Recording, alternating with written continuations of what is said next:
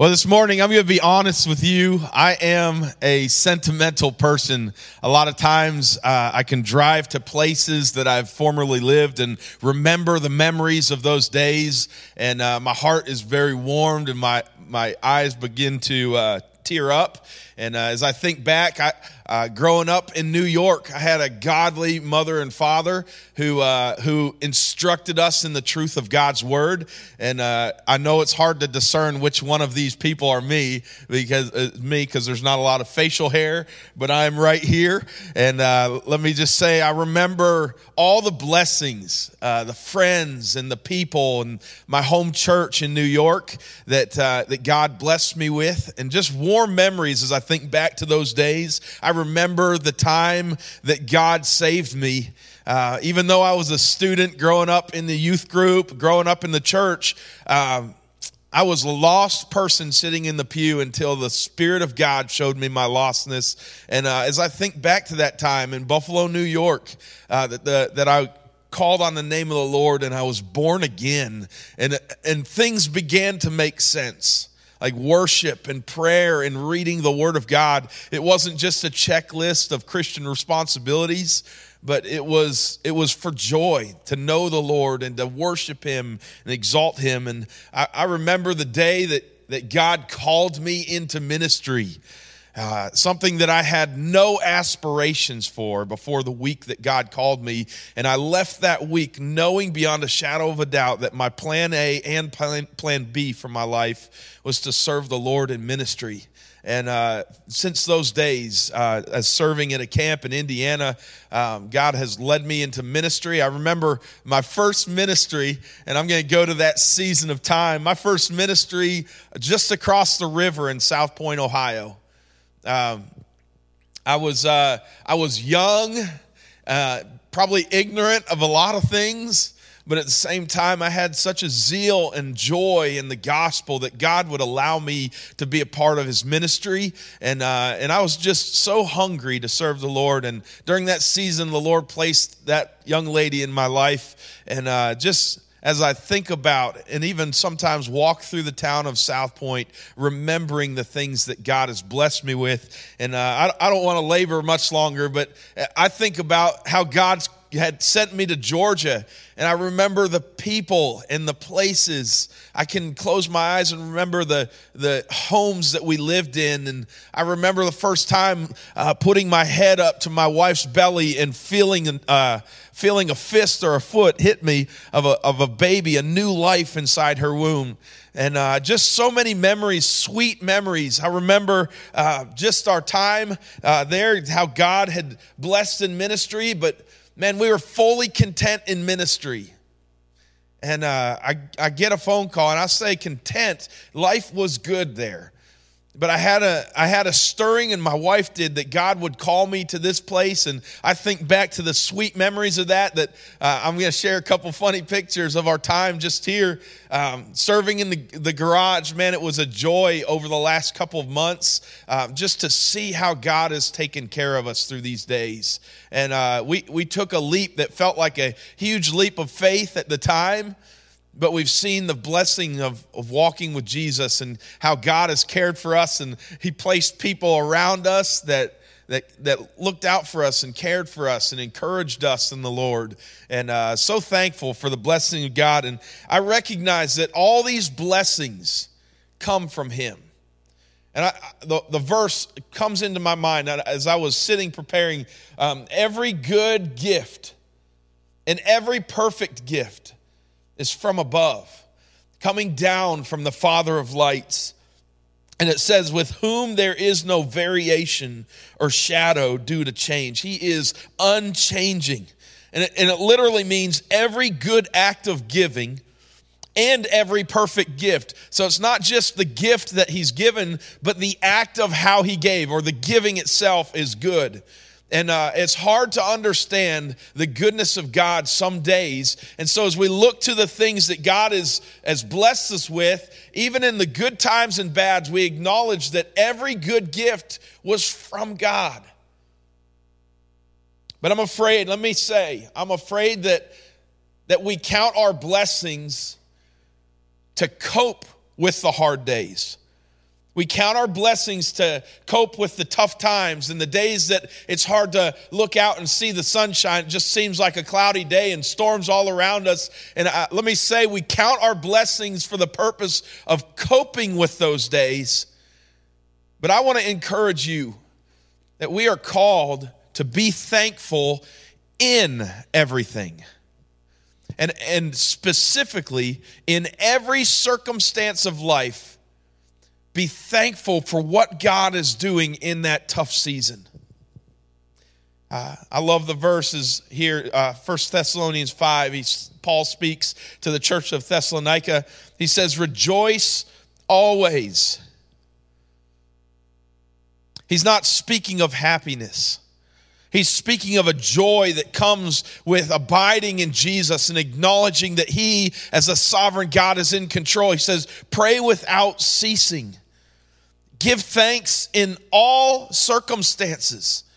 And King James says, give thanks, be thankful in everything. For this is the will of God in Christ Jesus. So listen, we're thankful for the provisions, the people.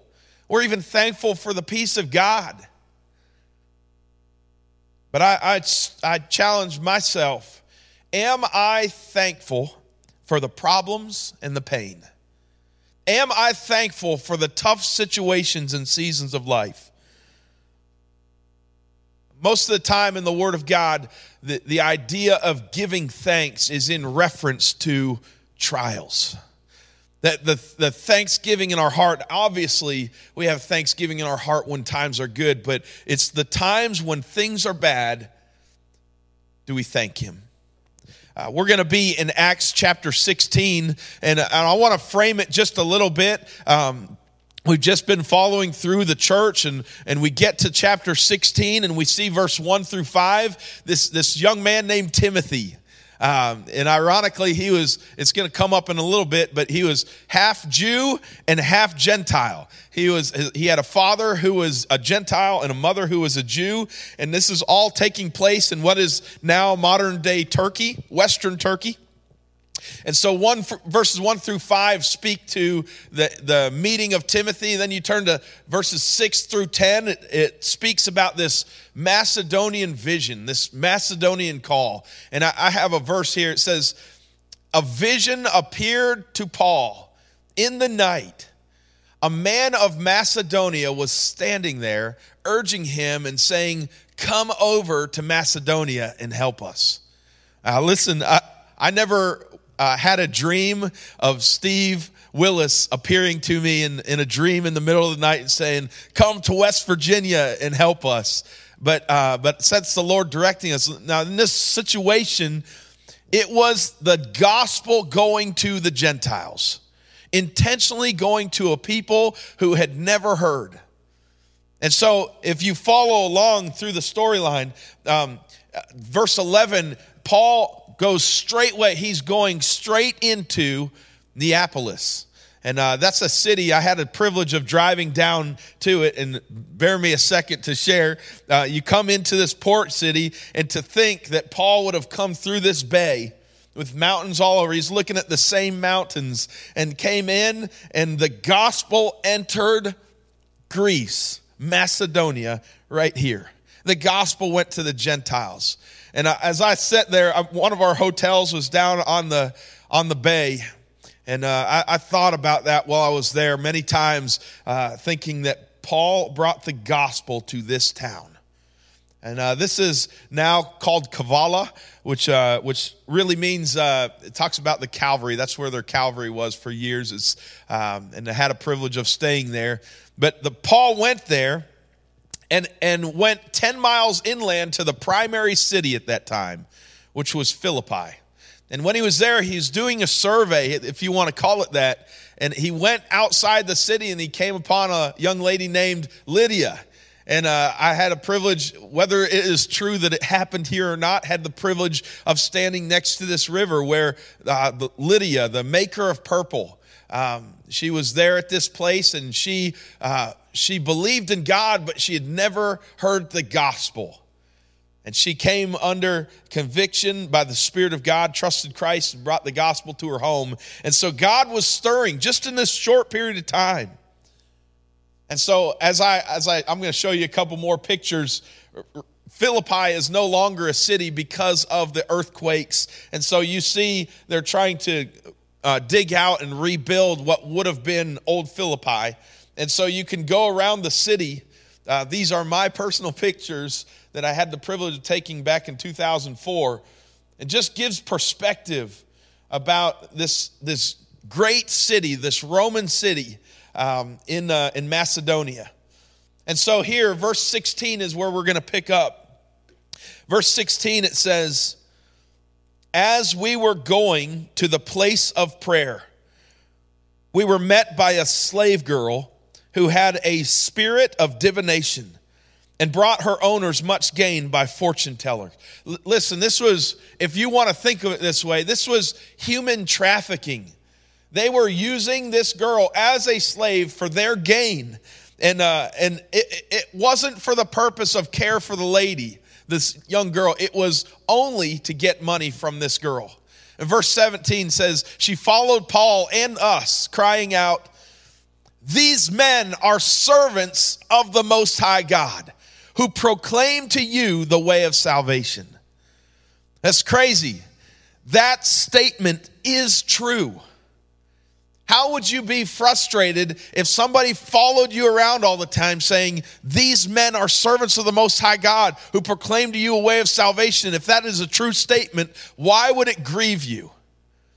The thing is, we can't see in that verse the tone that it was said. A number of things. We know that Paul would not by association want to be seen with somebody that people knew to be demon-possessed.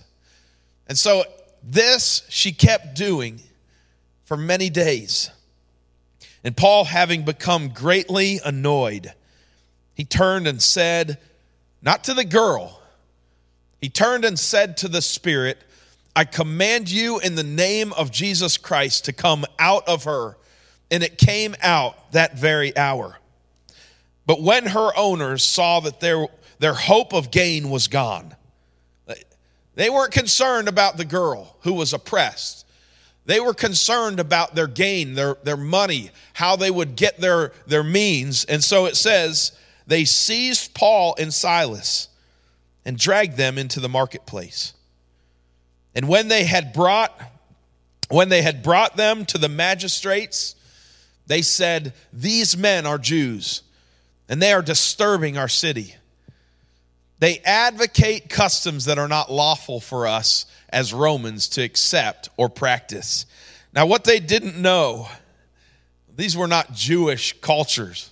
This was the Church of Christ, this newfound thing that Jesus established when he was on this earth. And for instance, why in the world did you notice who was there that was captured? It was Paul and Silas. Well, Timothy was with them. Why did they not grab Timothy or even Luke, who would have been with them? Because Timothy was half Jew and half Gentile. Luke was a Gentile. And so this was absolutely anti-Semite. This was really driven by political and really prejudicial reasons, racially and religious. And so they were trying to squish out the customs. And so the crowd joined in attacking them. And the magistrates tore the garments off and gave orders to beat them with rods. They were not properly tried in the court of law. They were moved to be beaten with rods before they had a right trial. What in the world did they do? What is their crime in the first place that would enable them to be charged with beating? Like they had to be beaten with rods. What did they do wrong? They took an oppressed girl and set her free by the power of Jesus. And when they had inflicted many blows upon them, they threw them into prison, ordering the jailer to keep them safely. And having received this order, knowing that, listen, his life was at stake. If something happened to these two men, then his life would be at stake. So having received the order, he put them in the inner prison and fastened their feet in stocks. He wanted them to be completely locked in. And I just paused for a second. Could you imagine being in a foreign land? You're being enabled by the gospel that the Spirit of God has led you here. And now you're in this new place and you've been beaten with rods and you're in prison. They didn't know if they would rot in prison. They were left for dead, and in essence, this was pretty much a hopeless situation. Imagine this being a mission trip. We would be scared for our lives, scared to death. We would wonder if our parents would ever hear back from us, or our family, our wives, our children. And so as we think about this, like this is a pretty despairing situation. There's no hope. They've just been wrongly tried and beaten and left in a prison, and they couldn't contact people. So verse 25. About midnight, Paul and Silas were praying and singing hymns to God. Listen to that again. In the middle of their trial, they were praying and singing hymns to God. So much so that the prisoners were listening to them, and probably even the jailer. They're singing these songs about the gospel and about the power of a sovereign God. And it just probably didn't make any sense to people who were sitting in these chains, who deserved to be sitting in these chains, that they're sitting there listening to these men rejoice in the Lord. It's ironic that Paul wrote to the church of Ephesus. He said, speak to yourselves in psalms and hymns and spiritual songs, and singing, making melody in your heart to the Lord. Give thanks always for all things under God. About midnight, verse 25. Verse 25 is not on there. I'm going to have, verse 26, I'm sorry. And suddenly there was a great earthquake, so that the foundations of the prisons were shaken. And immediately all the doors were open. And whose bonds? Not just Paul and Silas. Everyone's bonds were unfastened. Suddenly, just a move of God, an earthquake, the foundations of the prison were shaken to the point the doors popped open, and we can't imagine this happening. But the bonds were shaken loose and they were set free. They were no longer oppressed. In a scenario like that, if I'm in a foreign prison in the middle of nowhere and feeling like I'm left for loss, if there was an opportunity to break away, I would take off and run as quick as I could to wherever I needed to get away from that place. But listen, I want to challenge you that when God places a miracle, we have a different response. When we're in a tough situation and God moves, we glory in Him. And so I want to challenge you with 4 things. That somebody that is thankful for where God has placed them, thankful in everything, in every circumstance, they respond differently than those who are unthankful. And so 4 things, if you're taking notes just sitting at your couch at home, or as your family's gathered around a cell phone.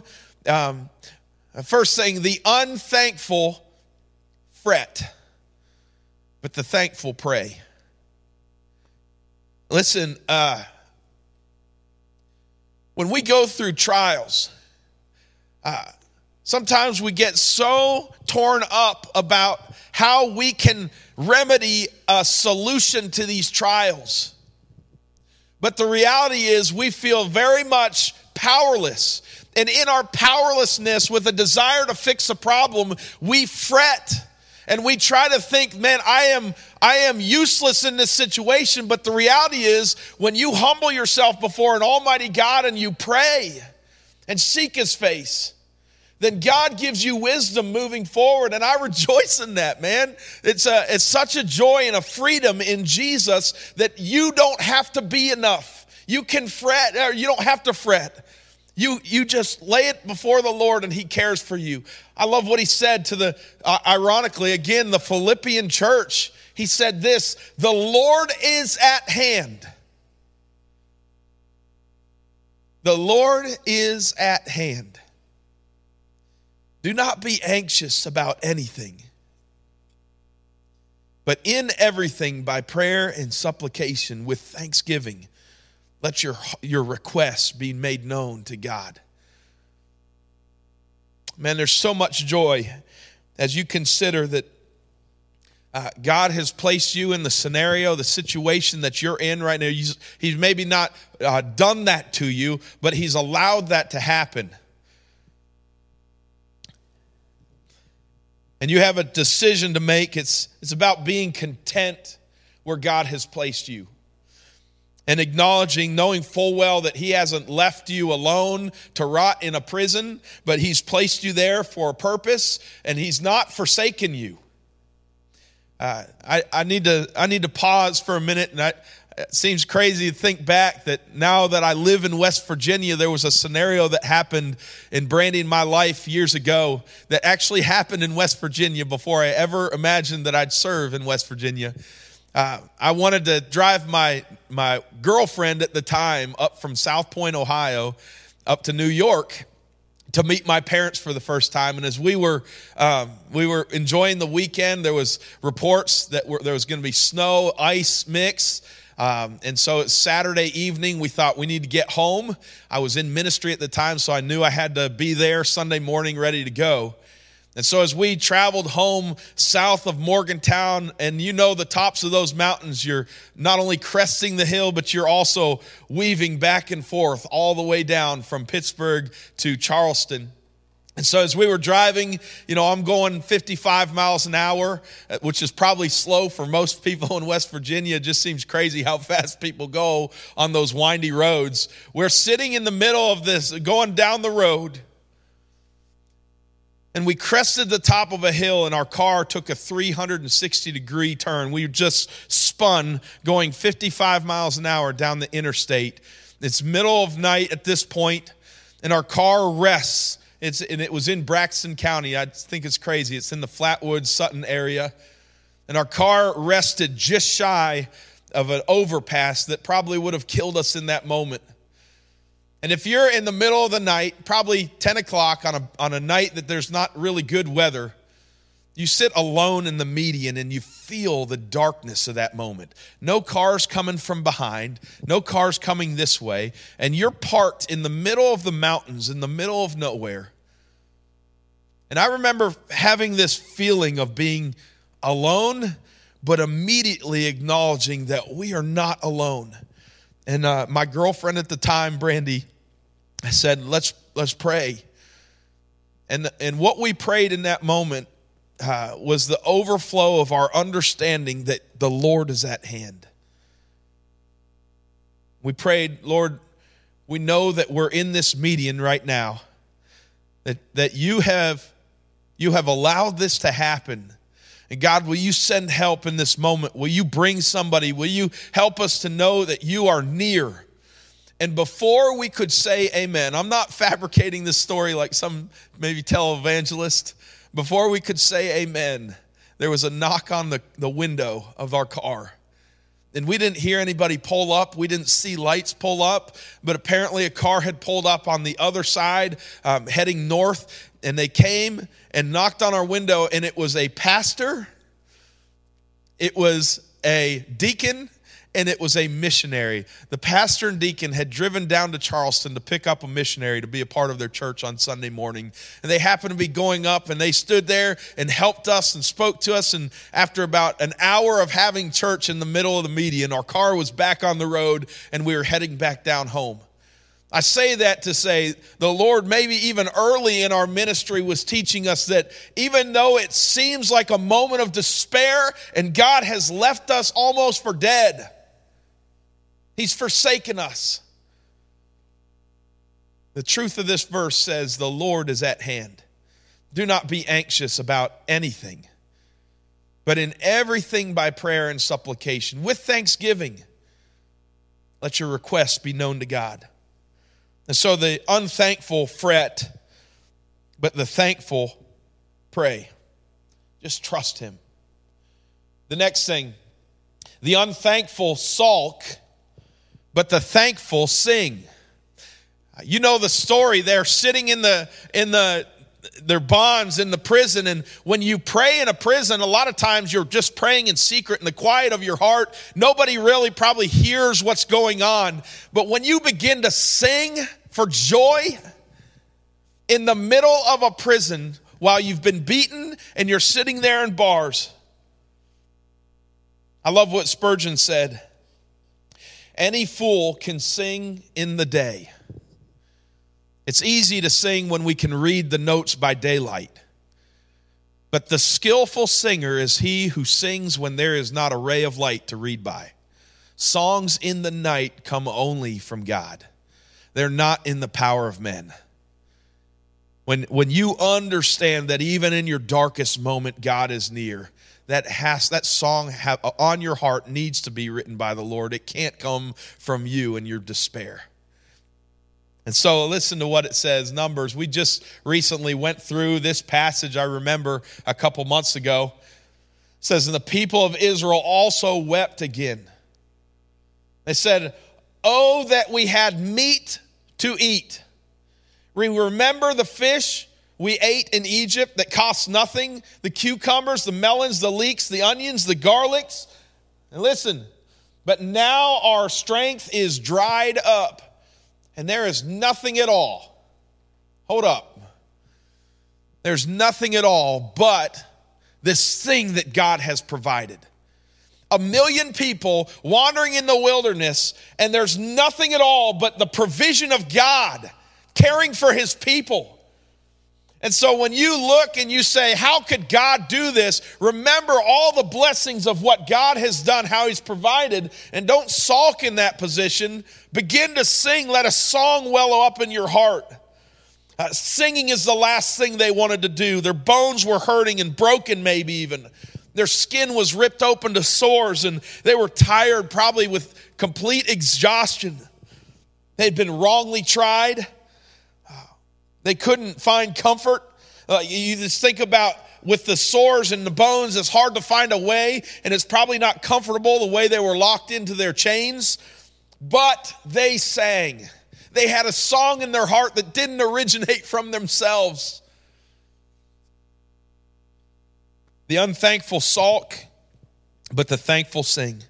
Number 3, if you're a note taker, the unthankful grumble, but the thankful rejoice. The idea of when they say sing a hymn or hymneo, it's the idea that you are singing praise to God. It's not just that they were singing, but they were singing praise to God. When we go in situations, and honestly, when I go in a tough season of life, many times I go to a melancholy type of music, and I use music to soothe me and calm me.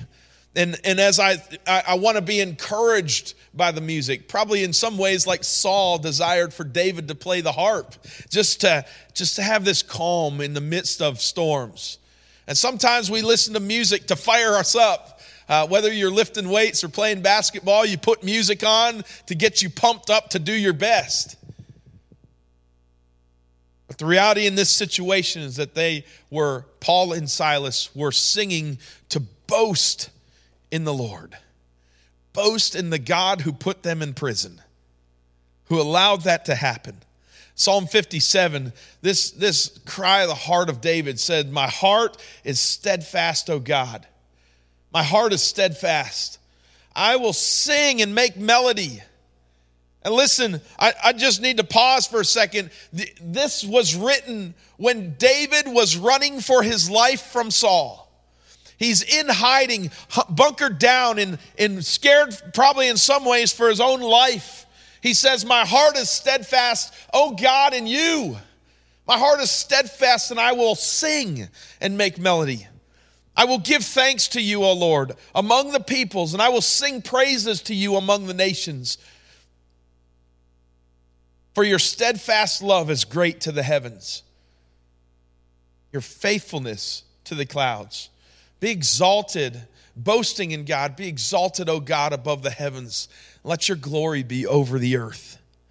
I can't imagine what it would have sounded like to the prisoners and the security guard, if you want to call it. Just a terrible situation to hear somebody say, God, you are good. Your mercy endures forever. I can only imagine the songs that they were singing in that day. And so number 4, the unthankful run, but the thankful remain. The unthankful run, but the thankful remain. I want to track down through the rest of this story just to give you the context of this scenario. Lest you read into some of the things, I want you to see for yourself what the Word of God says in this story. It says, when the jailer woke and saw that the prison doors were opened, rather than being killed, probably in a gruesome way for his unfaithfulness to guard the prison doors, he was going to draw his sword, was about to kill himself, supposing that the prisoners had escaped. But Paul cried with a loud voice, don't harm yourself. We're all here. We're all here.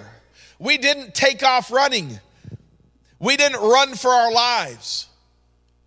And the jailer called for lights and rushed in, and trembling with fear, he fell down before Paul and Silas. Can you imagine that he probably heard all night these men singing about this Jesus that had the power to set the captive free, had the power to break the chains of bondage, that these guys believed wholeheartedly that Jesus had placed them there, and they just trusted him in the middle of their sorrow. And right here they said that the man that had been hearing it all night, probably annoyed with it at one point during the night, trembling with fear, he fell down before Paul and Silas. And he brought them out and said, sirs, what must I do to be saved? They said, believe on the Lord Jesus, and you will be saved, you and your household. And they spoke the word of the Lord to him and to all who were in the house. And listen, the power of God at work, even in the midst of this crazy situation. He took the same hour of the night and washed their wounds. And he was baptized at once, and he and all his family. Then he brought them up into his house and set food before them. And he rejoiced along with his entire household that he had believed in God. Now listen, none of this would have happened if at the moment they could escape, they did escape. None of what God is at work doing would have happened if they hadn't trusted that God had placed them in the place of bondage they were in at the time. The crazy thing, and I thought about this, and I know I've never thought about this in the context of this passage. I've never read it anywhere. I don't even remember hearing it everywhere. But God took a soldier who was guarding a prison and turned him into a good Samaritan. You saw in the passage it said that not only did he clean his wounds, the men's wounds, but brought them into his own home and fed them. He actually cared for these men that he was forced to be guarding all night. God changed his heart and he turned into a good Samaritan. That is so good to me to think about. I just want to speak just for a moment. When something begins to cost us something, the first chance we get, a lot of times we run. When things begin to get painful, or maybe there's a little bit of struggle in our life, a lot of times the first chance we get is how can we get out of this challenging situation. My wife and I came here 7 months ago. And from that point on, knowing that Steve was leaving and a number of changes that have happened over the last couple of months, just a lot of things have happened and has drawn many people to Brandy and I to say, man, I feel bad that you have to deal with this. A number of people have said, I bet you wouldn't have come if you would have known this is what you were signing up for. I just want to assure you of a couple things. This is not just my sentiment, but it's my wife. My wife and I are in unity about this. We are thankful in this situation, as you should be. You ought to be. The whole church, every person in the worldwide church, the call is for us to be thankful in everything. And let me be honest with you, I believe that God has brought us here when He did even for this moment. I believe with all my heart that He brought us here even for this season. I believe that God is and will equip us to help lead the local church and just help us lead. And let me be straight honest that I believe that when we were born again into the family of God, that God not only equipped us with the ministry of reconciliation between God and man, that we are preaching and heralding the message that you must be reconciled back to God. But I believe as a pastor that God has called me to a ministry of reconciliation between man and man. And so in moments like these, I trust that God has and will equip us to do what God is calling us to. And I will say this for both First Baptist Church of Canova and those who remain at Huntington Community Church, and even those who have moved on, my heart's desire is that we all come out of this prison that the enemy is seeking to lock us in. And let me be clear that when we get confused about who our enemy is, there is only one enemy of the local church, and his name is the devil, Beelzebub, whatever you want to call him. And I acknowledge from understanding of Ephesians that we're not wrestling against flesh and blood and scenarios and situations, but I believe wholeheartedly that we are wrestling against principalities and powers, things that we cannot see. And so my desire as a follower of Jesus and somebody that God has called to this place is to walk in this situation being thankful in everything, thankful that God has called me here. And so I call you as the body of Christ, and I'm speaking to the church worldwide when I say this, these things, statements that are calling of every believer to pray and don't fret. God is good. I'm calling the church to sing, boast in the Lord, rejoice in Him. I'm calling the church to rejoice and not grumble. To lift our attention above and seek reconciliation among men, to be able to walk in unity towards the mission field that God's called us to. And last but not least, to remain and not run from a scenario that requires us to step out by faith and trust God to equip us with wisdom and really to have our heart humbled before Him.